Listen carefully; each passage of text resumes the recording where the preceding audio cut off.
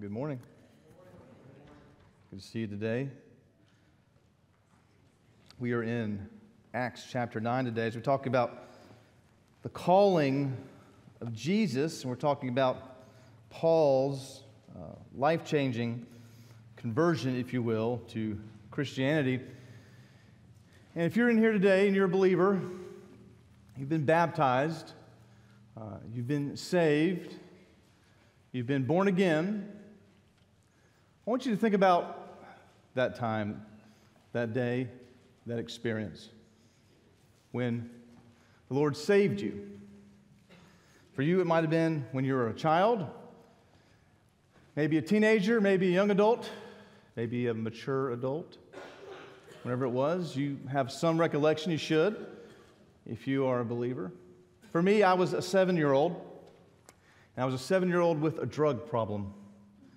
I was drugged to church every Sunday morning, Sunday night, and Wednesday night. You've probably heard that joke before, but anyhow, it's true. And I had two wonderful parents who gave me a steady diet of the Bible, didn't force it, just read it to me, prayed over me, exposed me to the Word of God. And at an early age, I realized that I needed Jesus. I understood about who God was, and I knew that something needed to change in my life at an early age. Praise God for that. And I often wonder what it would have been like if I was in another family where my parents weren't believers and I didn't have that. How would I have developed? Right? I would have been certainly a rascal, I know that. And we all still are sinners, even in Christ Jesus. But God's calling changes us, as it should. We're going to see today how it changed a man named Saul, who later became known as Paul. Look at verse 1 of chapter 9. But Saul, still breathing threats and murder against the disciples of the Lord, went to the high priest and asked him for letters to the synagogues at Damascus, so that if he found any belonging to the way, men or women, he might bring them bound to Jerusalem.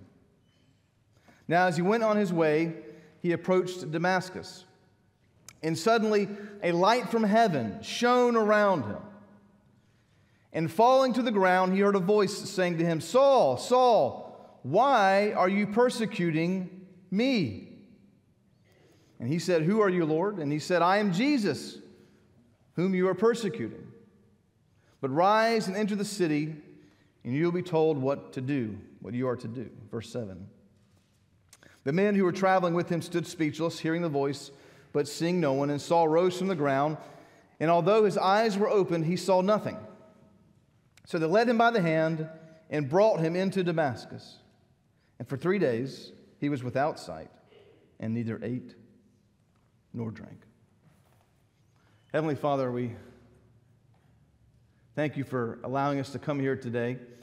We thank you for being able to experience baptism a little later in our service today at the end.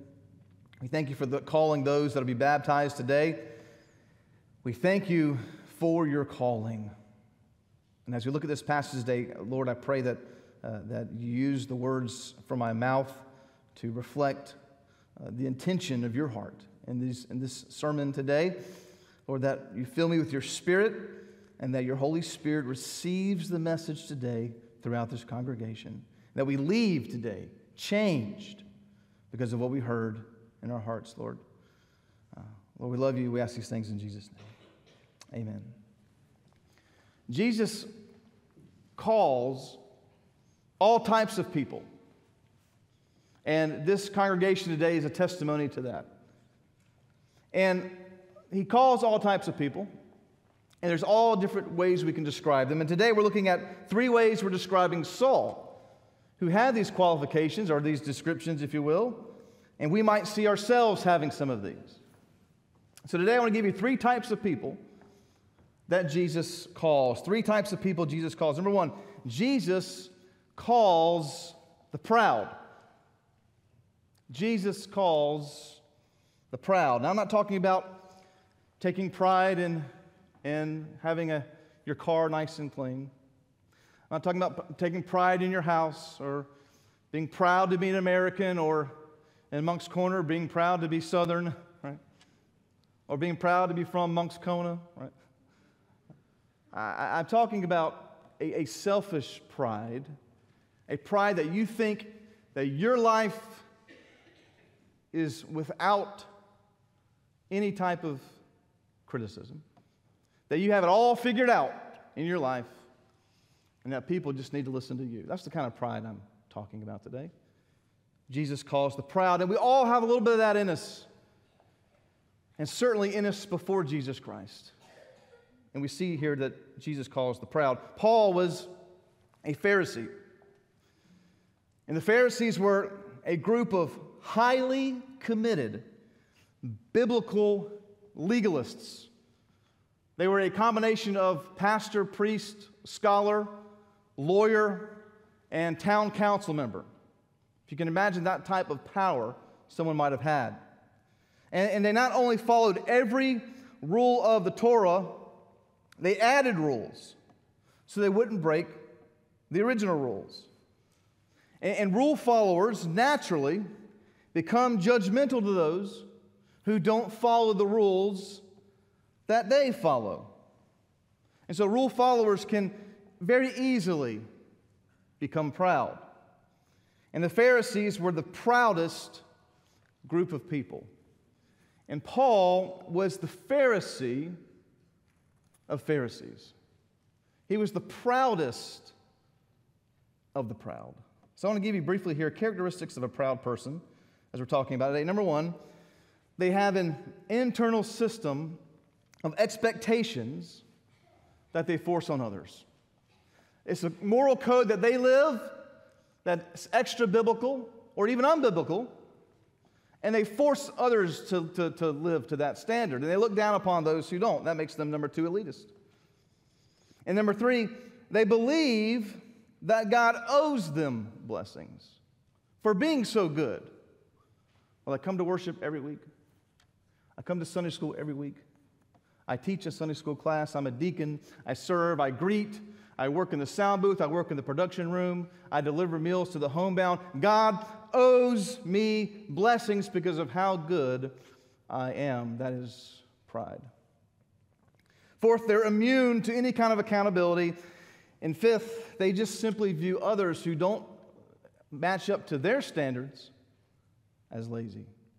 Paul had all of these. He was a Pharisee of Pharisees. In Philippians 3, he describes how he was before Christ. He says in chapter 3, verse 4, though I myself have reason for confidence in the flesh, talking about his natural ability, if anyone else thinks he has reason for confidence in the flesh, I have more. He says, I was circumcised on the 8th day of the people of Israel, of the tribe of Benjamin, a Hebrew of Hebrews, as to the law, a Pharisee, as to zeal, a persecutor of the church, as to righteousness under the law, blameless. Paul, by his own admission, was the proudest of the proud. He was proud of his heritage. He was proud of his education. He was proud of his track record. He was proud of his intelligence.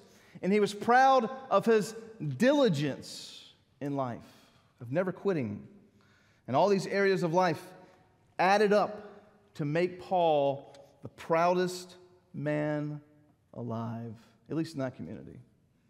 Proud of his own abilities, and had little tolerance to those who did not live up to his standards of living. And Paul seemed like the last type of person that Jesus would call to follow him. Yet no one is out of reach from the call of Jesus. Not even a proud man like Paul. Look at verse 1. Saul, as he was called, still breathing threats and murder against the disciples of the Lord, went to the high priest and asked him for letters to the synagogues at Damascus, so that if he found any belonging to the way, men or women, he would bring them bound to Jerusalem. At this point in his professional career, Paul's new mission after he had accomplished everything in life, was to eradicate Christianity from the Jewish communities. And he was focused to do it.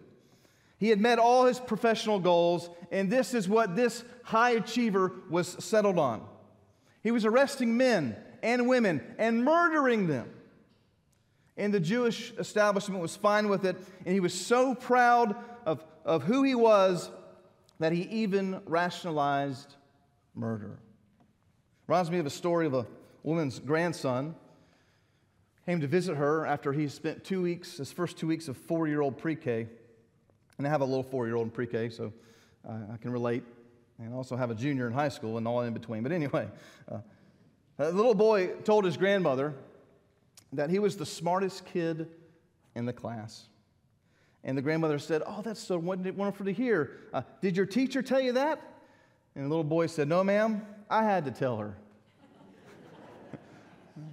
You'll probably know little 4-year-olds like that. See, pride is self-exultant. I'm the smartest in the class. He's proud. Somebody probably told him, maybe his parents told him that, who knows. Paul was certainly self-exultant. He didn't need Jesus. At least he didn't think he did. But Jesus even calls the proud. Secondly, Jesus calls the dejected. The dejected. Look at verse 3.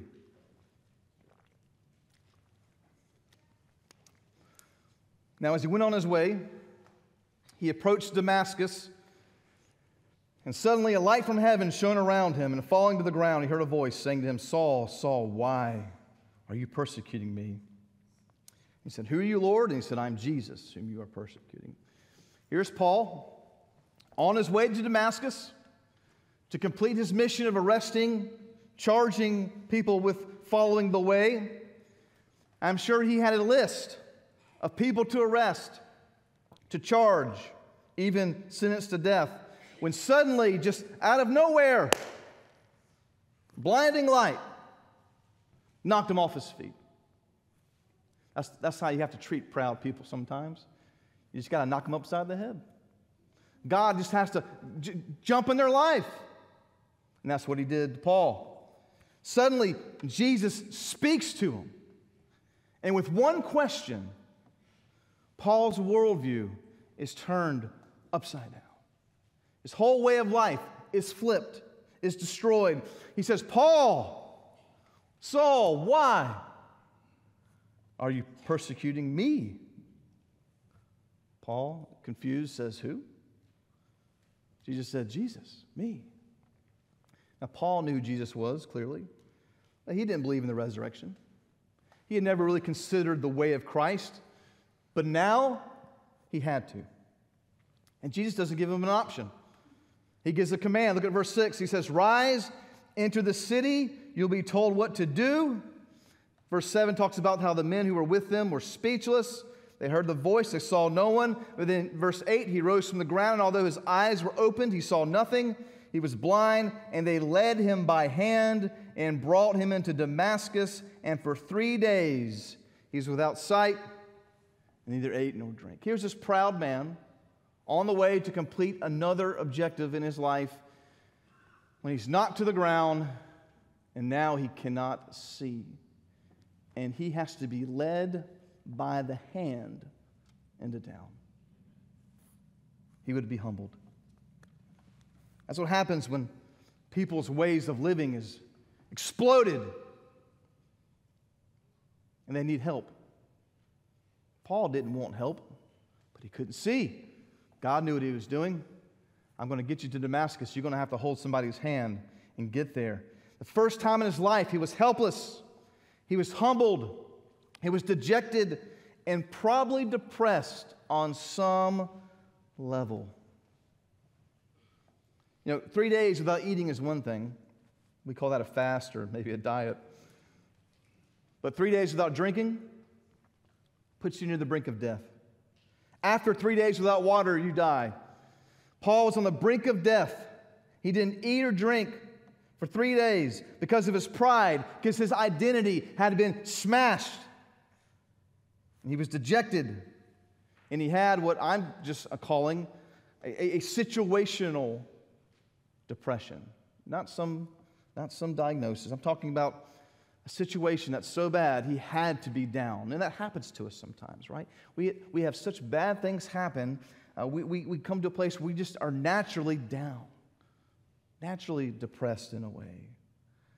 But when that happens to us, we're at a place of humility to where now we can listen to God. Now we can hear Him.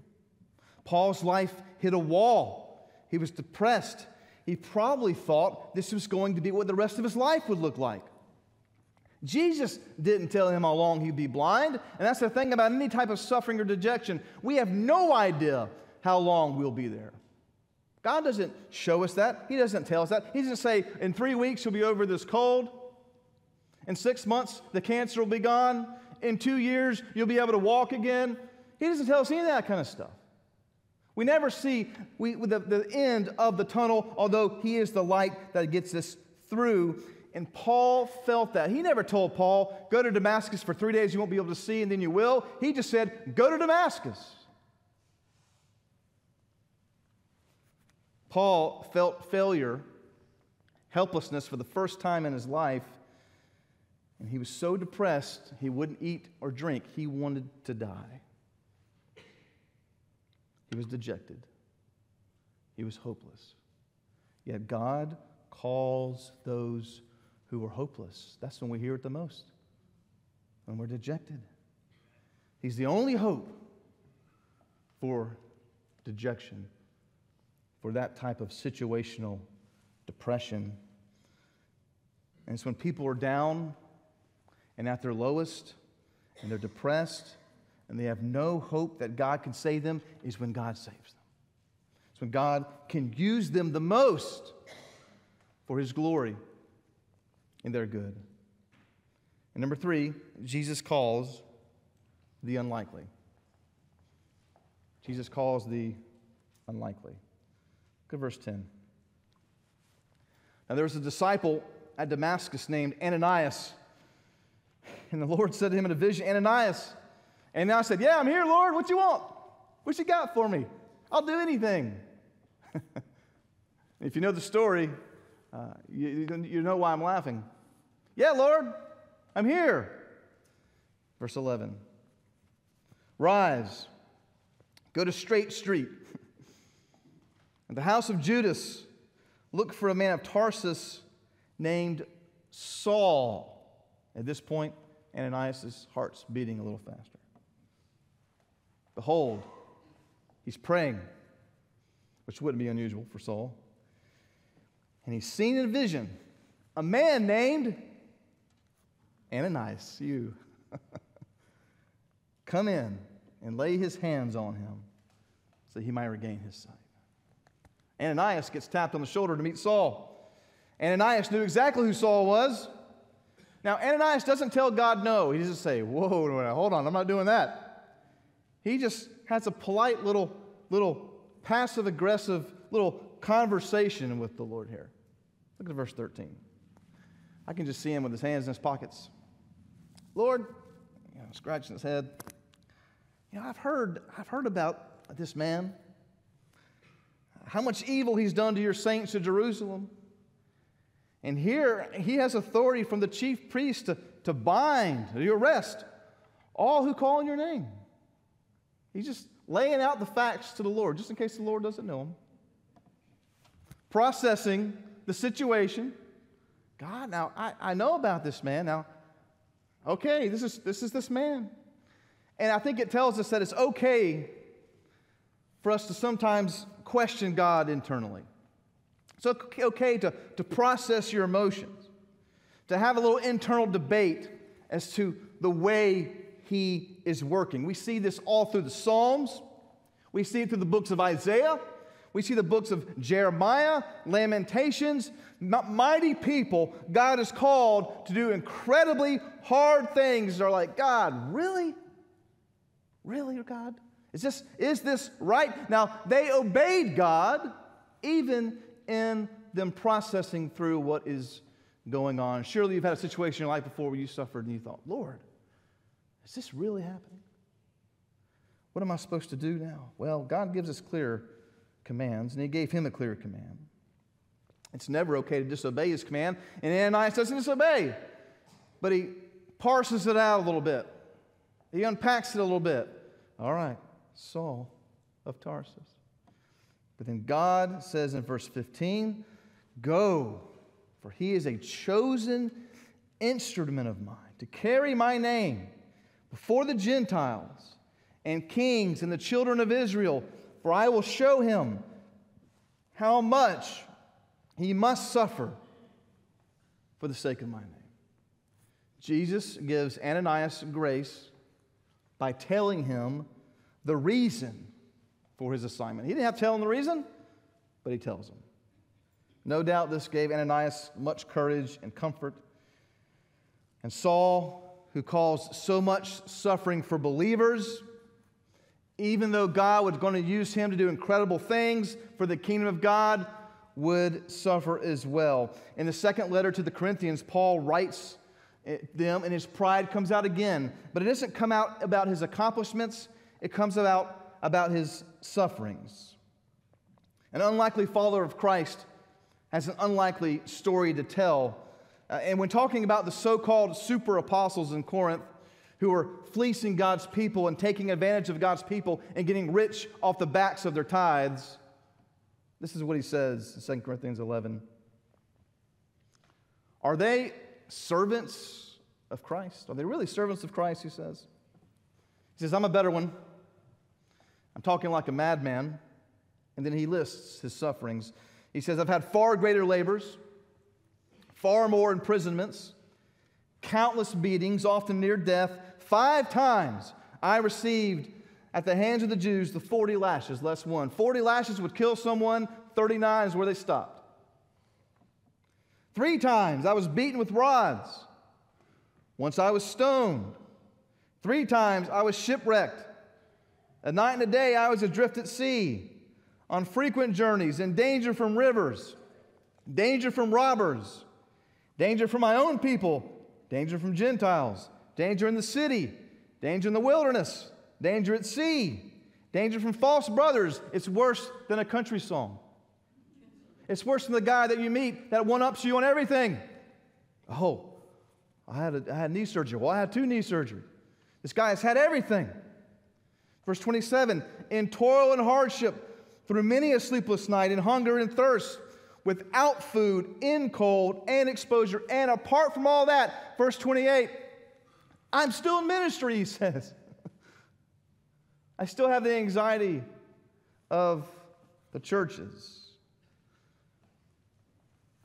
God took a proud man, a dejected man, an unlikely man, an enemy of the gospel, and used him for great things because God calls the unlikely.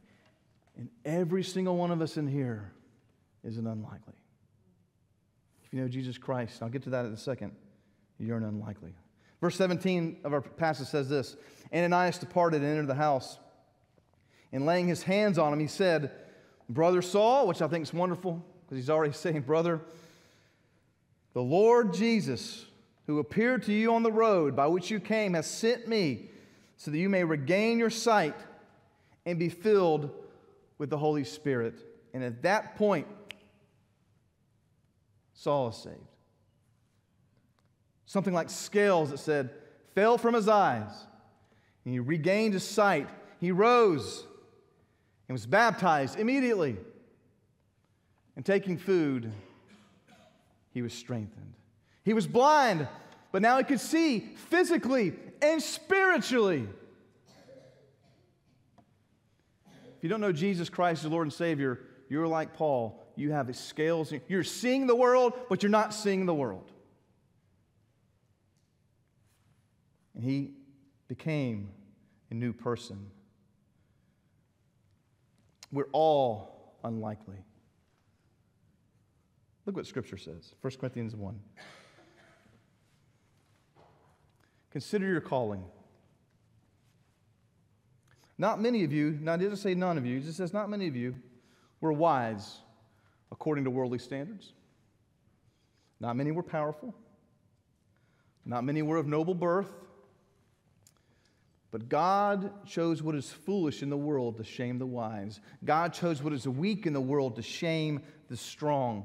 God is using you and me to shame the world into understanding that they're proud and they need Jesus Christ.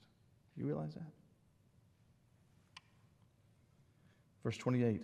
God chose what is low and despised in the world, even things that are not, to bring to nothing things that are, so that no human being might boast in the presence of God. And because of Him, you are in Christ Jesus, who became to us wisdom from God, righteousness and sanctification and redemption, so that as it is written, let the one who boasts, boast in the Lord.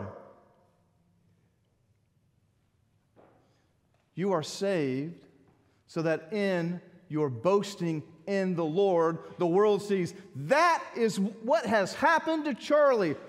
That is not the boy I knew. When I was in college and I was going to ministry, I had a friend tell me, at the time I was mad about it. I told him I was going into ministry. He said, I can't see you doing that.